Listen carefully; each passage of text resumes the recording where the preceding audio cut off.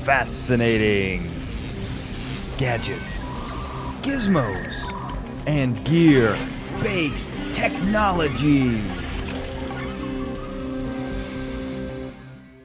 Here we are, once again, FGGBT. We are the show that takes your favorite fictional science and technology and makes it a reality. And we have the brain trust assembled. I am the analytical mastermind, Daniel J. Glenn. With me, physics phenom, Dr. Michael Dennin. Great to be here, Dan. Very excited about this episode. I know. This is a Dennin original. We did this on your behest. I'm very excited to crack into this. We can't do it. The two of us can't do this alone. We need our enigmatic engineer, Ben Siepser, who's reporting still from an undisclosed location, right? That's correct. Enigmatic engineer, Ben Siepser, thanks for being here. Thank you, Dan. So again, Dennin, you wanted to do this show. I think you really introduced me to something pretty cool here. We're talking She-Ra. We're not going to talk so much about the 1980s show. We're talking about the new Netflix show. Mostly because the 80s show was kind of slapped together without much of a storyline or any arcs. They just wanted to sell toys. Right. And there was a lot of thought and put into this. And I got to hand it to you, Dan, I kind of raised an eyebrow when you were like, let's do She-Ra. Not because I'm too much of a man to do She-Ra. I love the show. I had no problem doing it. I did not think it was going to be this deep, this layered. It's a good show, really good show. Yeah, no, thank you, Dan. I like it when I get something right. No, a lot of times you nailed it this time. So let's talk about this. This was such a unique and interesting show for me. I'm curious what your takes were. Dennin, why did you want to do this one? Well, I think for me, I love the idea that we're toying with, which is any sufficiently advanced magic is technology. Right. And what I particularly like about this is the show explicitly refers separately to magic and technology, and yet under our theme, it's probably all technology. It just depends on your point of view and who's looking at it. So that juxtaposition of magic and technology was what drew me to it, particularly for the show. No, that makes sense. Yeah, and I love that too. Ben, you became a super fan of this show. Yeah. What happened? I started binging. I think it's all Entrapta and her amazing engineering. I love Entrapta too. She's great. How can you not love somebody with prehensile hair? So she has extra hands to do all her research and tinkering. And someone who fundamentally doesn't care which side she's working with, as long as it has a really good lab. It was amazing. Yeah. I will say, though, for prehensile hair, I believe Dixie Kong from Donkey Kong Country 3 does predate Entrapta. But I got to tell you, she was my favorite as well. I really liked her. What's kind of interesting about this is we got a lot of stuff going on here. They do mention magic and technology, and in this world, and I grew up like watching He-Man. I liked He-Man a lot. I didn't realize how crazy the way they meld magic and technology. They're two, basically, it's like, it's the 800s and 2022, or, like combined into one, or it's this very strange thing. In the original, Castle Grayskull is really the source of this kind of mythical magic. But in She-Ra, in the new She-Ra, what I love is that we have these very definite arcs. We have very definite reasons for the science and technology. We have, the princesses of power, which is this other unique thing where all of these princesses are kind of attuned to these crystals that give them their power, but also power the planet and also power She-Ra's sword. And she's kind of involved in all of this stuff. They do a lot of great things. I think we need to start at its base. She-Ra is about crystals and the science and technology and biological connection to them. We have to start there. Well, Dan, I'm gonna start here with an interesting negative that I'm going to try and turn positive. Okay. So I think crystals are the most misunderstood pseudoscience out there, right? Crystals get a lot of press to do a lot of things they just fundamentally can't do. Okay. So I want to start with that from a technology point of view. Sure. That being said, crystals are fundamentally cool, and they do have a lot of obviously clear technological and important uses because of many of their properties that come from the crystal structure that create unique interactions with light unique interactions with electricity, unique interactions with stresses. And so crystals really play a fundamental role in technology, just not often in ways people think. And so to use them as a conduit for power is what I would tend to approve of from a more science point of view. Now, these are sufficiently advanced crystals, I possibly don't understand them.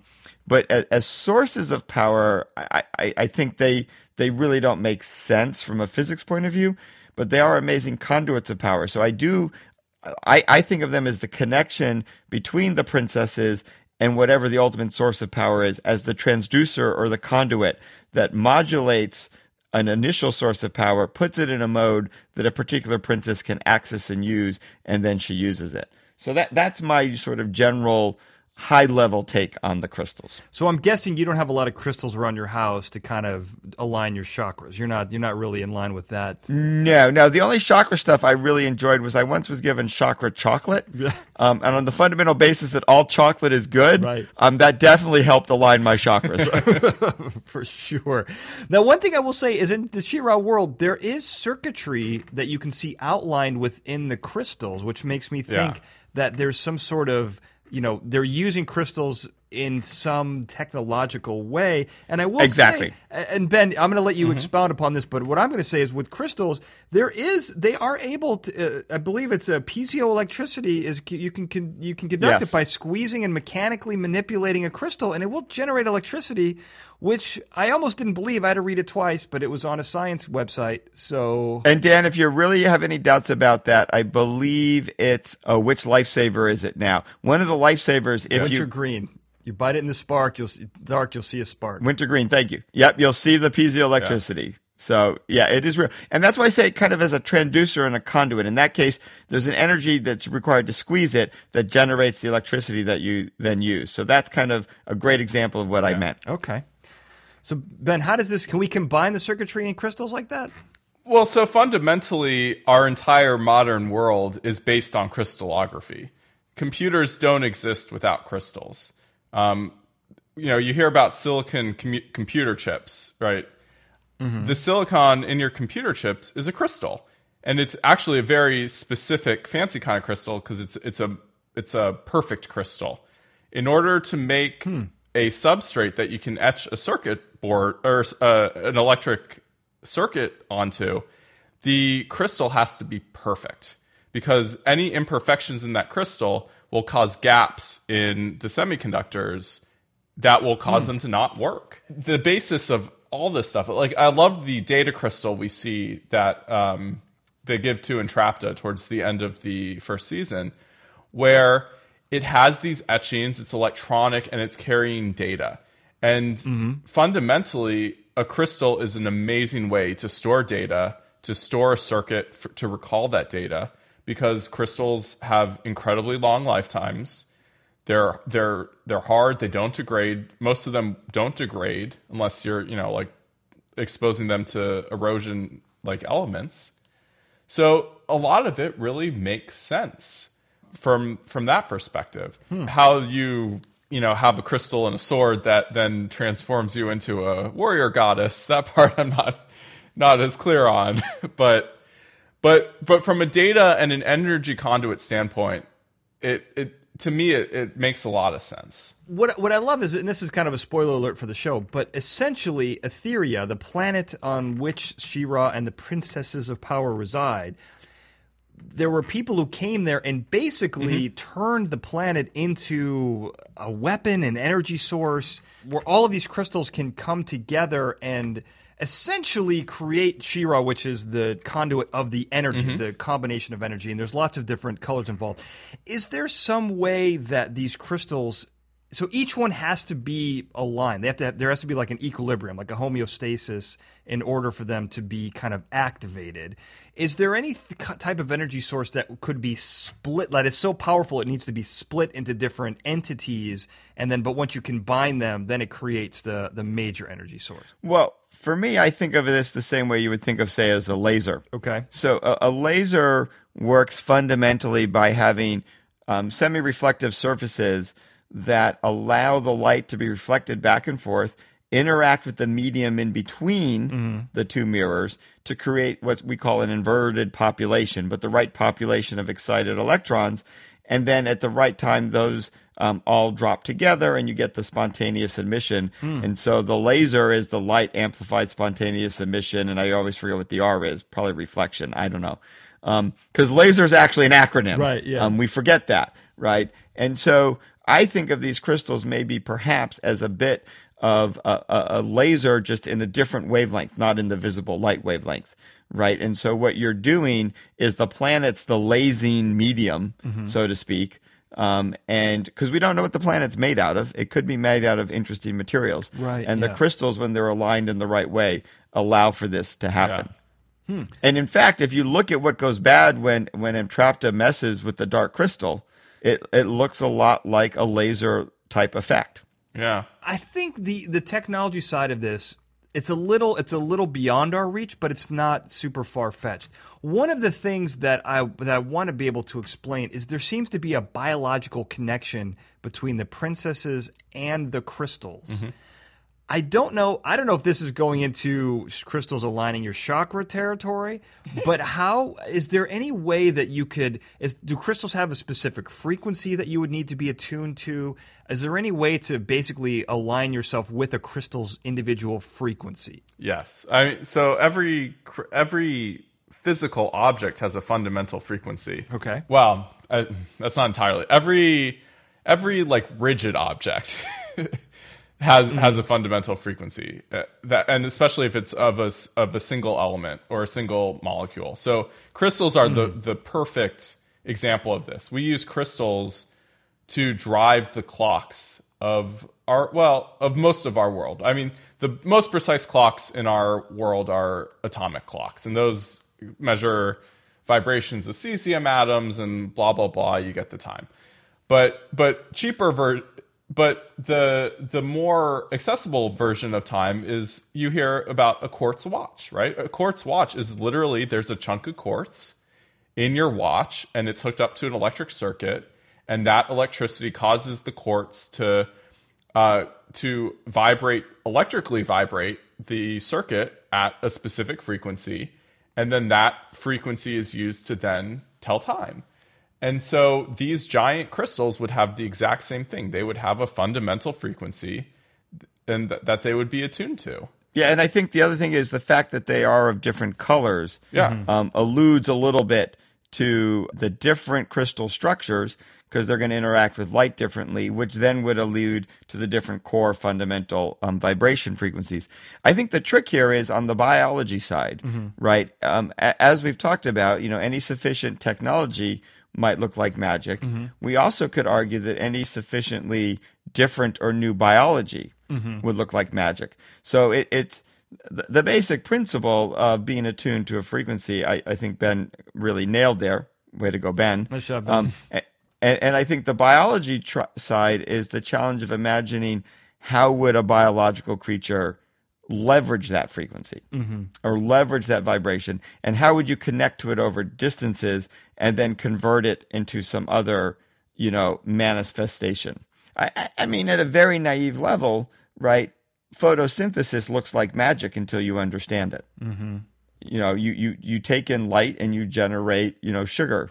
Or whatever it is that it does, Right. You're not a botanist.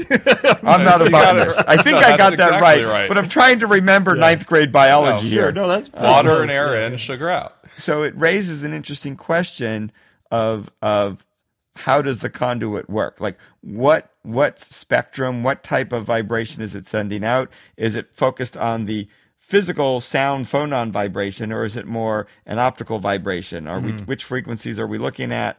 How is it transmitting? And then how is the biology of the princesses converting that to a power? Right.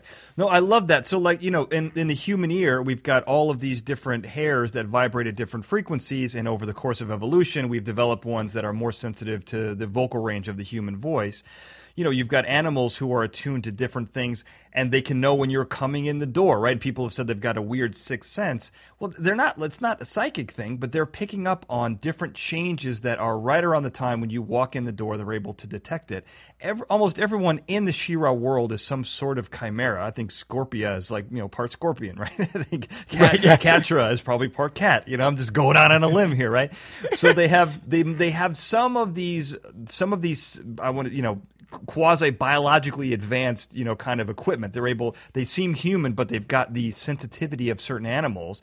And I think over the course of whenever this takes place, it's got a lot of Star Wars-y type things. Maybe it's a long time ago in a place far, far away, but maybe evolution did certain things, and their biology was such that they could, in fact, be attuned to very slight variations in frequencies given off by the crystals in such a way that it would affect their biology. That seems plausible to me. Yeah. Mostly because I said it, I guess. No, I think that's kind of the way you have to go with something like this is ask the questions. It then gets real tricky. How do you convert this into some of the things they actually do? Right. But, like, for instance, why would music always play when you raise your sword and say, for the honor of Grayskull? That's always an interesting question I have. And why do her clothes change for no apparent reason? Right, exactly. Yeah, where does the armor come from? Right.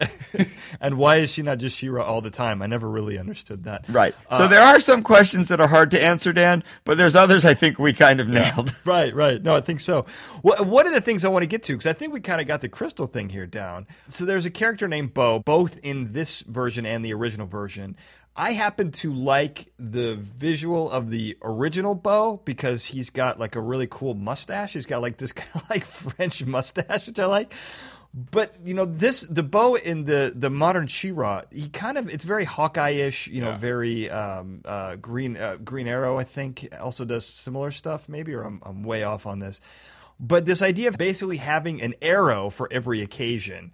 It's almost in some ways like Batman's utility belt, like the 1966 Batman utility belt, except it's an arrow.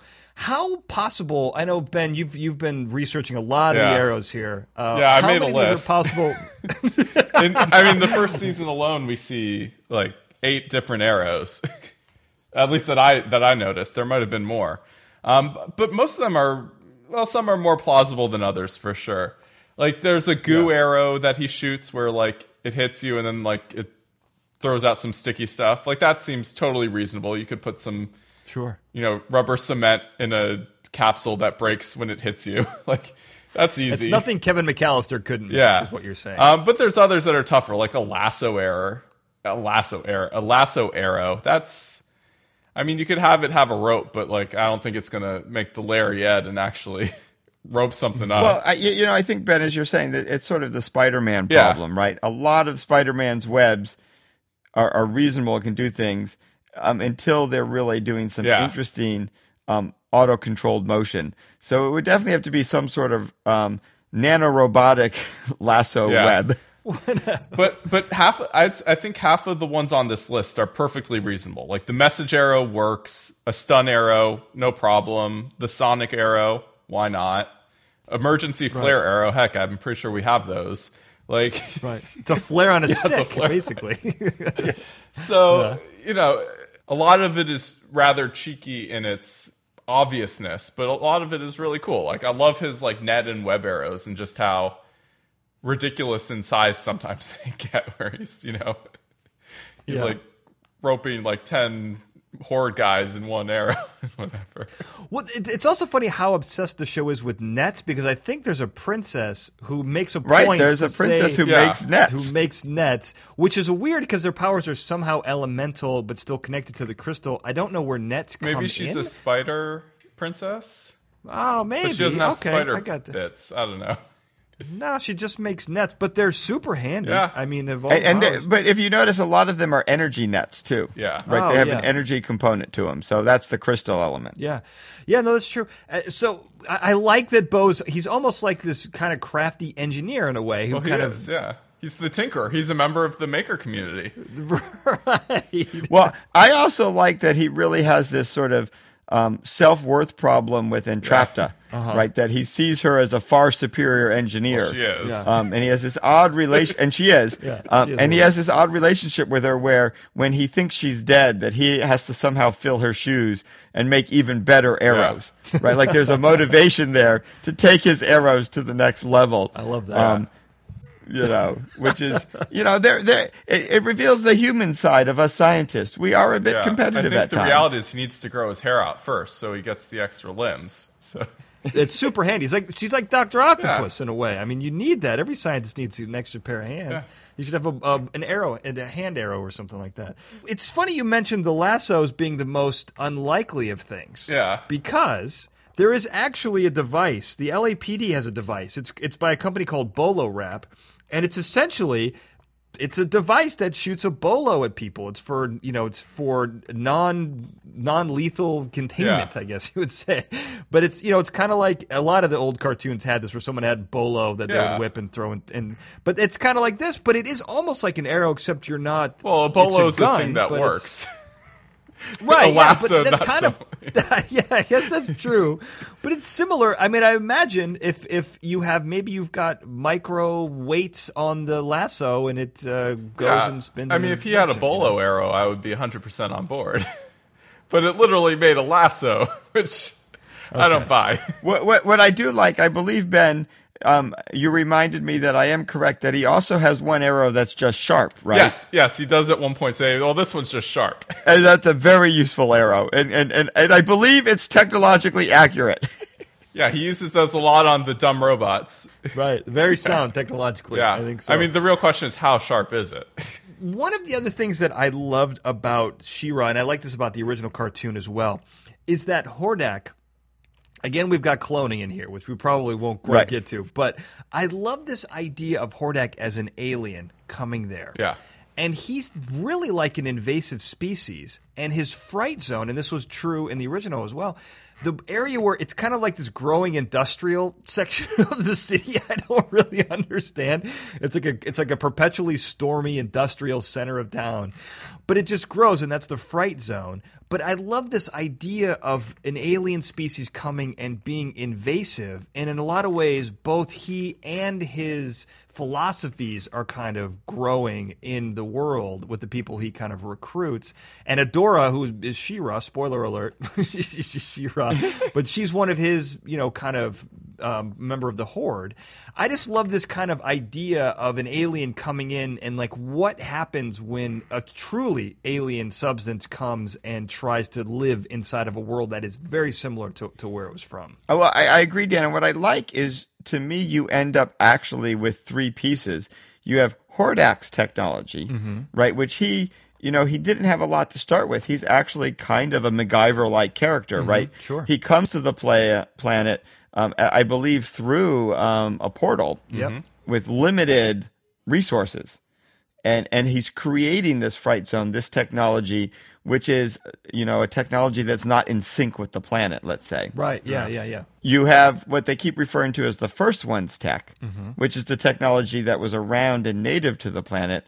But then you have the magic, which is, as we've already explained, is actually technology, but they think of as magic. So you really have these three different technologies interacting with each other.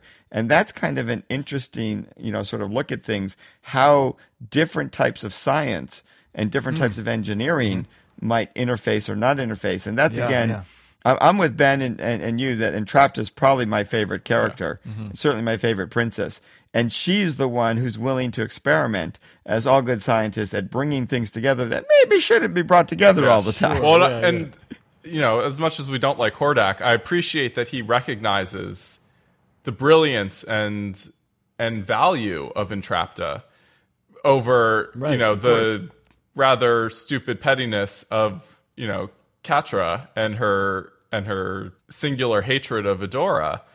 Like, Entrapta's there to make technology better, and I love that Hordak appreciates that. And I love a show that has a line about just not using properly insulated wires.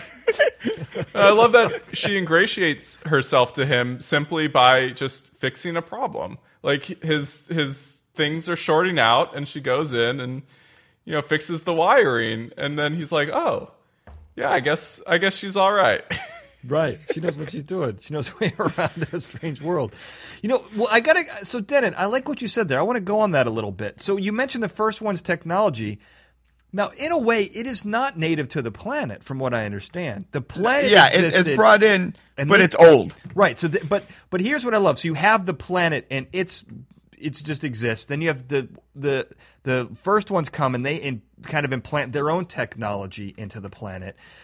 So essentially, they're trying to work with the planet, I guess, or even in some ways against it, because they're trying to weaponize the planet in a way. No, that's true. It's hard to say what they're doing exactly. Yeah, but they're integrating to it. Integrating to the planet might be a good word. They're going with the grain, not against it, in a way. Right. And Hordak comes down, and his technology is going against the grain, and definitely at odds with it.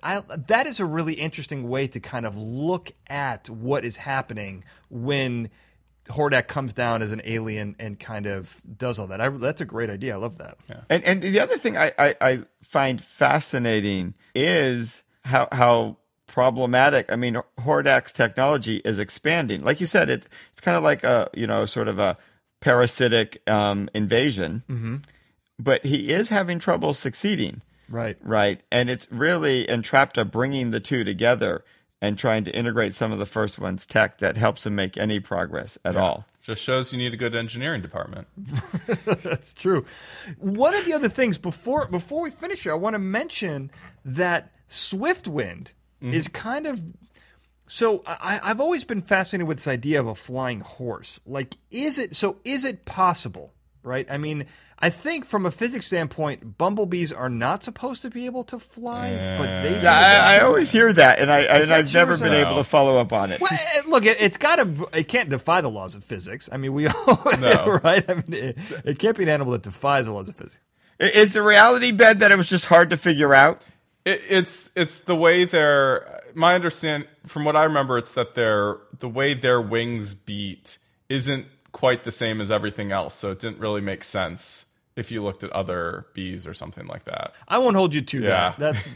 But I just find it interesting that when you look at things like a flying horse, it appears in a lot of different ways. How would that be possible? I'm not gonna force you to answer that question. But what I do like is that Swiftwind's horn actually acts as, I think, technology. I think they use the horn to open up Light Hope's little domain, right? It opens it up and he detects things with the door, and you really get an antenna technology there going on. Okay. Right. The horn is fundamentally an antenna. I do want to just comment, he's an example of rapid evolution. Yeah. Right. He starts as a horse, and he shows the unique biology of the planet. I'm suspecting his bones became hollow, and that's why he can fly. Yeah, you need that. I mean, well, it's also rapid evolution that he's a creature with a different body plan than everything else in the world. Like, nothing has 6 limbs. Nothing vertebrate, at least. So that's like one of the things that's always interesting about seeing winged horses is that everything we know that flies, their wings are their arms. But horses already have arms. It's their front legs. So right. It's totally against the evolutionary body plan of what we have on Earth. So it's a really...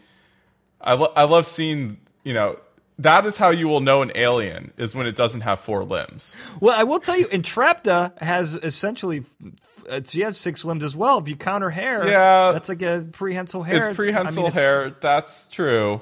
Although maybe it's a robot. Maybe her hair's a robot. We don't know. Could be a robotic wig for sure. But I do like the antenna horn, Dan, and I like it as it goes to the whole vibration theme behind the transmission and the connections between things. Yeah. And you could imagine the spiraling of the horn being attuned and giving it certain frequencies that it's going to be sensitive to. Right. Mm-hmm. And that will help it, unlock and be a signature for unlocking, like you said, the various buildings it does and other things. Yeah. Well, and it opens up, so on that, it opens up Light Hope's world. And just really quickly in closing, I wanted to talk about Light Hope because I found Light Hope to be pretty interesting because it's this AI virtual reality kind of system, but almost in a Westworldy type fashion there's like and like it's combines like Hal from 2000. I don't know if you didn't finish it, Denon, but Hal's part of 2000. but I read the book, so I do know who Hal is. It's the movie I didn't finish. Right. Let's be clear. Okay, all right. But it has this idea of kind of AI and technology going rogue and kind of becoming it making its own decisions, which is crucial to the storyline here. What did you guys think about the combination of all three of those technologies? Really, I mean, I thought it was good. I think, obviously a projector, that's a thing we have, and crystals. I think with Denon's talk of lasers and crystals, you could easily imagine, this precursor First One's technology, having some cool projector stuff with all their crystal tech and these data crystals. That part all makes sense, and I think that you could easily make a hologram with that kind of stuff. I also really liked the at least in the first time she met it, the complete inability to communicate because she didn't know like what the rules were for talking to this AI. I liked the imperfection of we have that now where these virtual AI assistants, they don't always know how to answer your questions. So I really kind of liked that little nod to bad AIs. Right. Yeah. Or even, Ben, that's exactly one of the things I was going to talk about. There's not even just the bad AI. It's just different centuries. Yeah. Right. Mm-hmm. The language has changed enough that the AI doesn't yet know the slang. Mm-hmm. Yeah. Right. And right. And we'll even start the whole story over from the beginning when that's not at all what Adora is asking. Yeah. Right. And I think that is something that gives an element of realism to a situation like that, where it's not just being used like everybody automatically understands each other. And so that was kind of a cool element. And that after being around and not used, it's glitchy, right? And it has problems. And there are other parts of technology that have been damaged that it depends on. And so it doesn't work perfectly.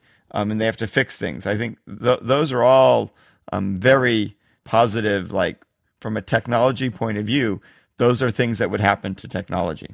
And also it has a very robust security system. Yeah. Yes, you need a flying horse or a sword. Right. Well, but when it detects an intruder, like it has all these great lockdowns and weird traps, and it's great. Well, I love that, and I also love the fact that like it sits around for a long time and it gets corrupted. The data gets corrupted. The AI is a little corrupted, and that's I think it goes kind of rogue and makes its own decisions. I think that's great, and I love that it's kind of 1,000 years seems like a long time to be kind of sitting around and then to work. I don't think you could make a computer last 1,000 years, but the idea is there. I love it. So I think we kind of nailed She-Ra, guys. This is this was great. Yeah. Thank you for taking a chance on this, guys. I think this was fun. It's a great show. Yeah, it's changed Ben's life. I mean, if I can be clear, if you want to continue the conversation, if we've missed something on She-Ra, you can get a hold of the show on Twitter at FGGBT We're on Facebook at FGGBT, but you can also talk to us. Ben, where can people find you? You can find me on all the major social media networks at bsiepser. How do you spell that? BSIEPSER. Denon, where can people find you? So you can find me Twitter and Instagram. I'm at Denon Michael. You flip my name. And then on Facebook, you add a prof, at Prof Denon Michael. And you can find me. I am on Twitter at Daniel J. Glenn, on Instagram at The Daniel J. Glenn, Facebook at Analytical Mastermind. We talked about a lot of stuff here. We got AI, we got planets with the power to destroy all life as we know it. We got vibrating crystals. This is a lot of incredibly dangerous stuff. You want to be very responsible. Don't try this at home unless you are like our ethical engineer and are very careful. You want to be a superhero, not a supervillain. So until next time, thank you for listening. Fascinating Gadgets, Gizmos, and Gear-Based Technologies is a Glencoe production and is produced by me, Daniel J. Glenn. The Fascinating Gadgets, Gizmos, and Gear-Based Technologies introduction was produced by Daniel J. Glenn and Paul Sprangers with music and sound design, written and performed by Paul Sprangers. If you love the show, you got to subscribe. You don't want to miss an episode. We're on all the major podcasting platforms, Apple Podcast, Google Play, TuneIn, Stitcher, and Spotify. If you want links to that, I made it really easy. I got a website, FGGBT.com. That's FGGBT.com. You can find links to the podcast subscribe buttons at the bottom of the page. And if you go to the top, you can find all of our episodes. We've got some on YouTube. We've got the audio versions there. And you listen to the show. You know we talk about in real life articles and videos and all that stuff. Everything we mentioned in the episode, it's on each show's individual episode page. That's where you find it. And if you like this show, you're going to like everything that I do. Go to DanielJGlenn.com to find out more. Thank you for listening.